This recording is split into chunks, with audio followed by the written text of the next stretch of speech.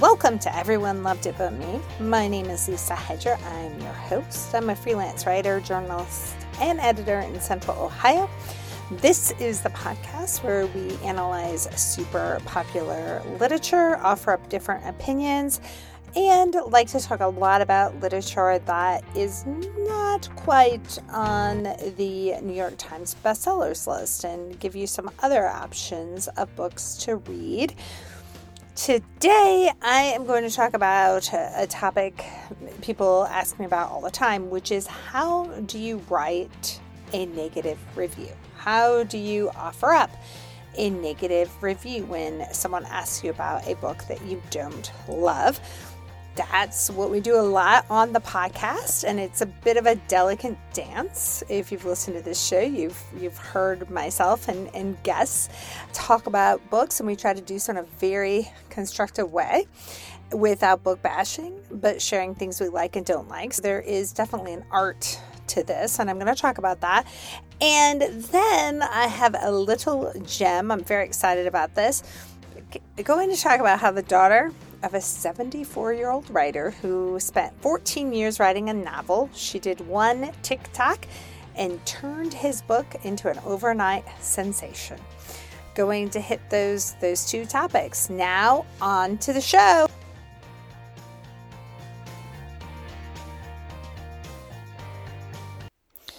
All right, before we jump right in, I always want to ask a quick favor. If you could press like or follow for my podcast wherever you listen to it on your phone. Sometimes there's a little plus button, a little arrow, whatever it is.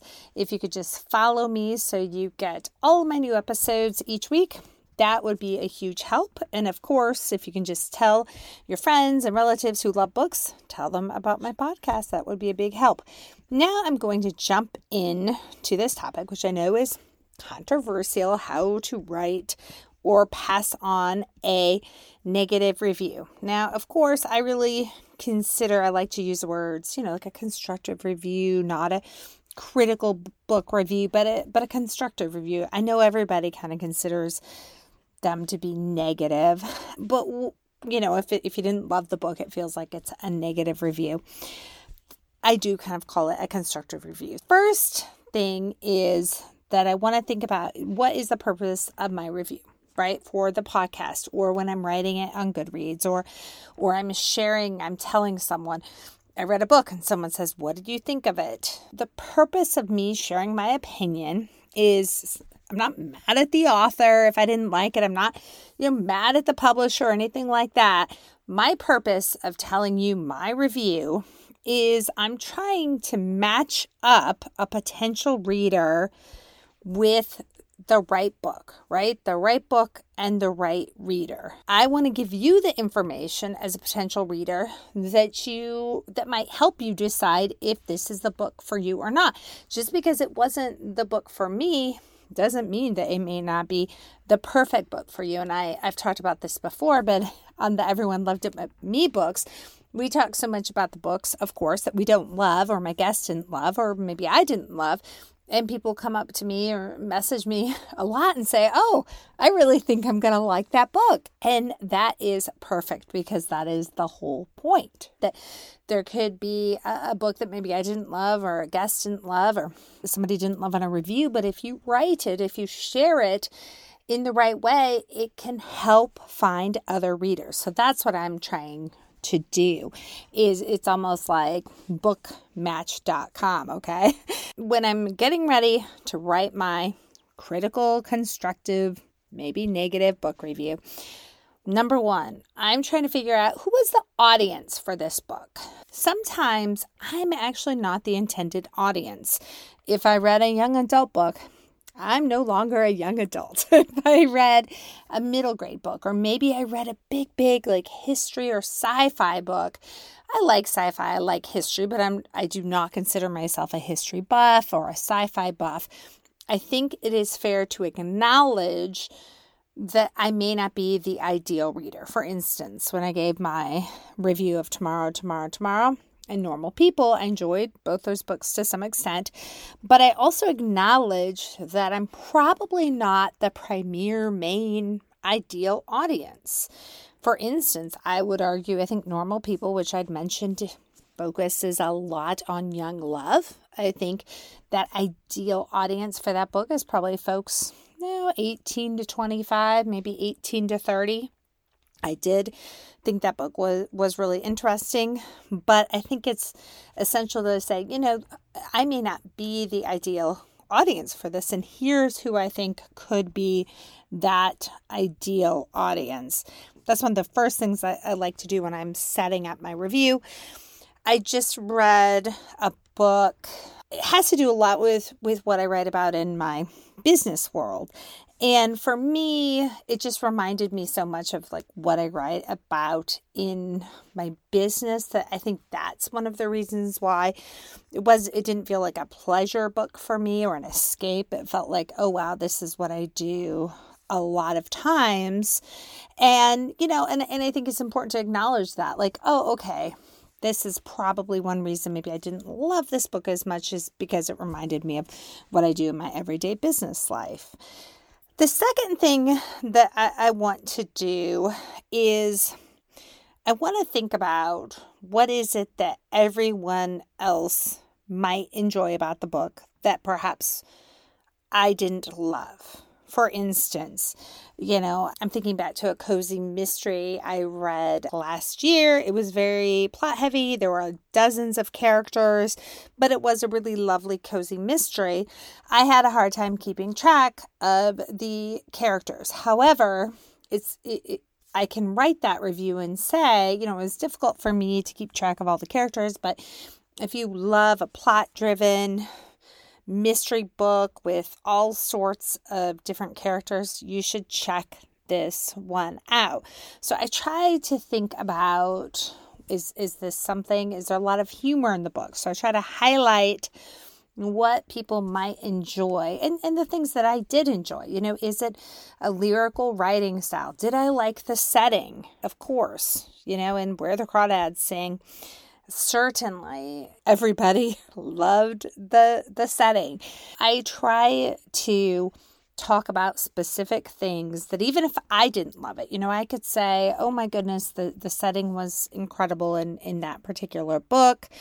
And I also like to highlight a lot when a book is unique as well. So, and I'm going to talk about that a little bit more as well, like kind of unique writing. The third thing that I pay special attention to that's important to me is I look at the book. I look at the popularity of the book. I look if I'm reading a book and writing a review on a book that has 3 million reviews and has sold 20 million copies and it's been on the New York Times bestsellers list for 3 years. Or am I reading a book that was self-published, has 40 reviews, and unfortunately, not many people are reading this book? I will be a little more constructive to that book, perhaps because of the hype, because that book that has sold 10 million or 20 million or 15 million or 5 million, you name it, if it sold whatever number million copies, it doesn't need a promoter. It doesn't need somebody out there pushing it. Now, that doesn't mean that we should just book bash it, because we don't. That goes with those Everyone Loved It But Me books. But I feel like those are the kind of books that I can offer really candid, constructive books. Now, when I'm reading a minority author, an unrepresented author, a self-publishing author, an author who has sold just 50 or 100 or 500 or 1,000 copies, those are authors, those are people that their books aren't getting out there. They're not in the algorithm. You're not seeing them on your Instagram. You're not seeing them when you're reading a magazine about books or you're looking online. Those are the kind of authors that I want other people to give them a little more of a chance. I try to be a little more gracious. Maybe those individuals didn't even have good editors. I remember when Allie and I were talking about Verity with Colleen Hoover. We even acknowledged that it was a possibility, since she did a lot of self-publishing, that there were a couple aspects of that book that perhaps would have gotten tweaked a bit by an editor. I do want to be gracious and acknowledge and say, okay, this is a book out here that's probably didn't have the same type of scrutiny as you name it, that bestseller book, Where the Crawdads Sing, Normal People, many of these other books that are these Everyone Loved It But Me books. So I want to be gracious. And as I'm reading these books that just aren't popular, they aren't selling, I often will, give an example as I'm reading the book, talk about things I liked. And sometimes I'll say, perhaps an extra, getting another set of eyes would be helpful for the next book, or for before you do the next round for this book. I know some people re-release the same book, more than one time. So I'll encourage authors to consider doing a little more scrupulous editing. But I also like to give an example as I'm reading a book that, again, just is not popular at all. As I'm reading that book, I'll try to say something like, I think readers of, if you really like Sally Rooney, for example, I mentioned her earlier, you might like this kind of book because it has to do with more about people or things like that. Or I might say, hey, if you really enjoyed Where the Crawdads Sing. I read a romantic comedy, a little on the spicy side, but it's an author who does not get a ton of reads and reviews. And I wrote in my review that the author did remind me of Emily Henry, who is a very, very, very popular writer. Has written things like, People We Meet on Vacation, Beach Read, for instance. And so in my review, I wrote, if you like those kind of books, those fun romantic comedy books, consider this author. Add this author to your list of books. And I think that that's helpful. So that's something I'm trying to do, especially when I am reading books and I want to talk about these books that just aren't as popular. I want to have an opportunity to let other people consider them, to say, hey, check this one out. Another thing that I like to do, this is my number 4, is I like to highlight when an author has done something really unique. Even if I think that unique aspect of writing, even if perhaps I didn't necessarily love it, maybe it didn't completely sell me, but that author took a risk. They tried something different. And I want to acknowledge that because I think it's really hard to be risk takers, especially with writing. We all feel, people feel like they kind of need to do the same thing. I think one of the most famous examples, of course, of, unique or experimental writing is certainly Lincoln in the Bardo. And I know a lot of people did not like that book. I certainly gave it an extra star because I thought it was unique. I enjoyed, I've mentioned the book Homegoing. I thought that book for me was probably a 3-star read, but because the author had a very unique way of writing it, I gave it a 4th star and highlighted that in my review and said, she took a risk.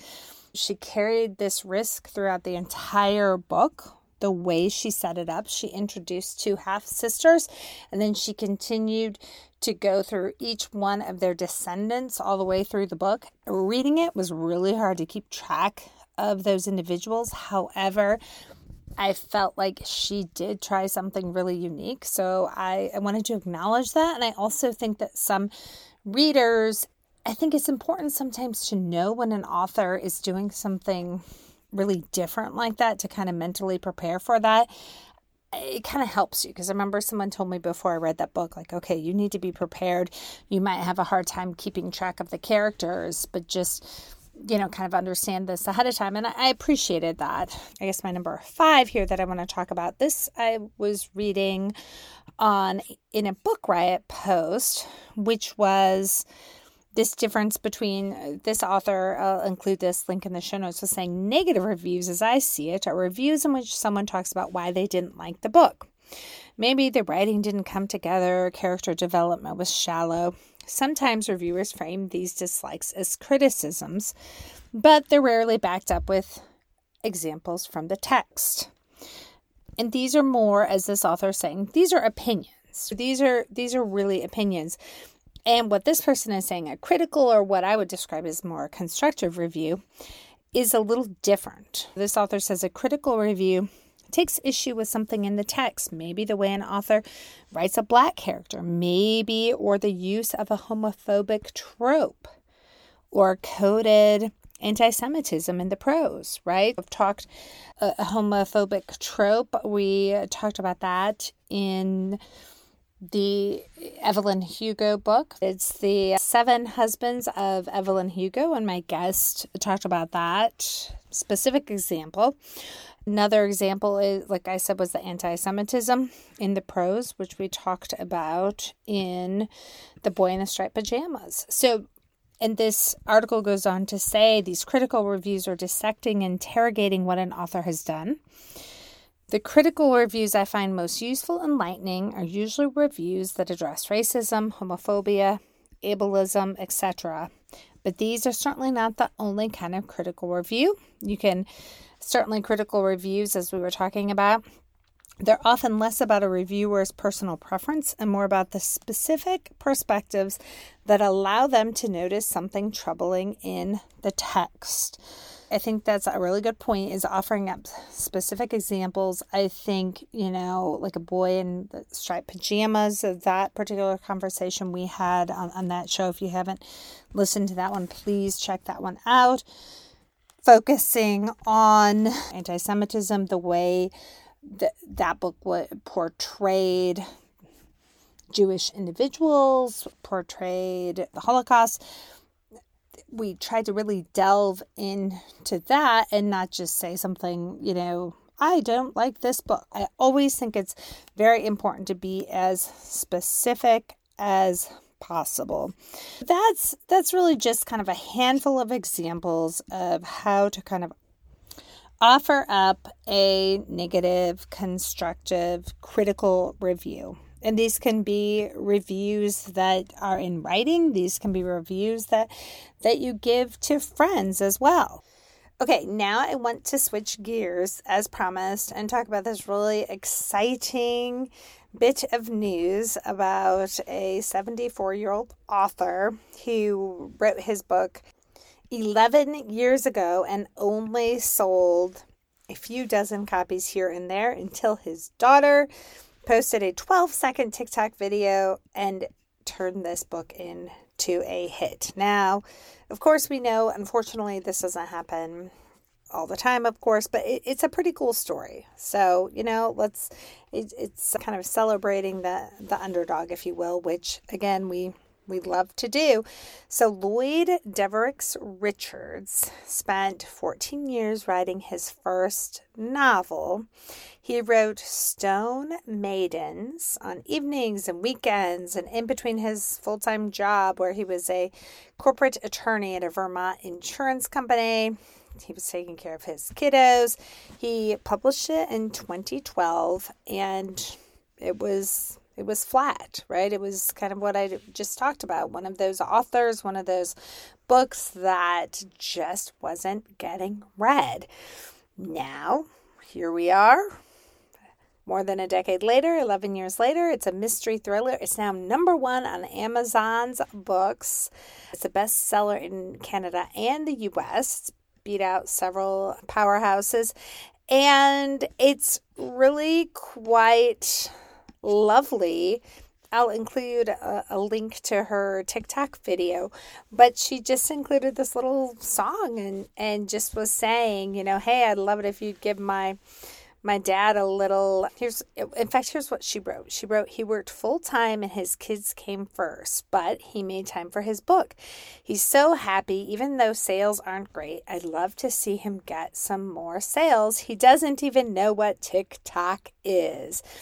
And sure enough, it has gotten a huge amount of popularity. And now he is a TikTok sensation. And essentially, so it is called Stone Maidens. I have not read this book yet. It's certainly on my list. I think it's really interesting. And it's a thriller. And here's kind of the synopsis. As the chief forensic anthropologist for the FBI's Chicago field office, Christine Prusik has worked her fair share of bizarre cases. Yet, this one trumps them all. A serial killer is strangling young women and dumping their bodies in the steep, forested ravines of southern Indiana. With each victim, the killer leaves a calling card, a stone figurine carved like the spirit stones found among the native tribes of Papua New Guinea, the same tribes Prusik worked with a decade earlier while doing field research. The personal nature of the similarity is eerie and frankly terrifying. Prusik still carries trauma from her time in the field. So, right there, it kind of grabs you. And I think it's exciting. I think it's fun that we're in this world where, a daughter can post a lovely 12-second video that captures millions and millions of people. And I now follow them on TikTok. I've never posted a video myself, but I do confess that I have spent some time watching BookTok instead of reading. But I like that. It's like I said, it's a lovely underdog story. And it's one of those stories about an author who just spent years and years writing it, and years again went by without anyone reading it. If you're so inclined, if you like some of these serial killer books, check it out. It is Stone Maidens, and you can, get it. I'll include a link to it in the show notes as well. I want to thank you, as always, for listening to the show. I really appreciate it. I have a lot of fun talking about some of these unique topics. If you've ever got that Everyone Loved It But Me book that you would like to see me discuss, please reach out to me. My website is www.everyoneloveditbutme.com. And you can also find me anywhere on social media. I am on Instagram and Facebook and Twitter. So you can find me at Lisa Hedger or Everyone Loved It But Me. Thanks again for your time. I hope you have a lovely day, and most importantly, I hope you get time to read today.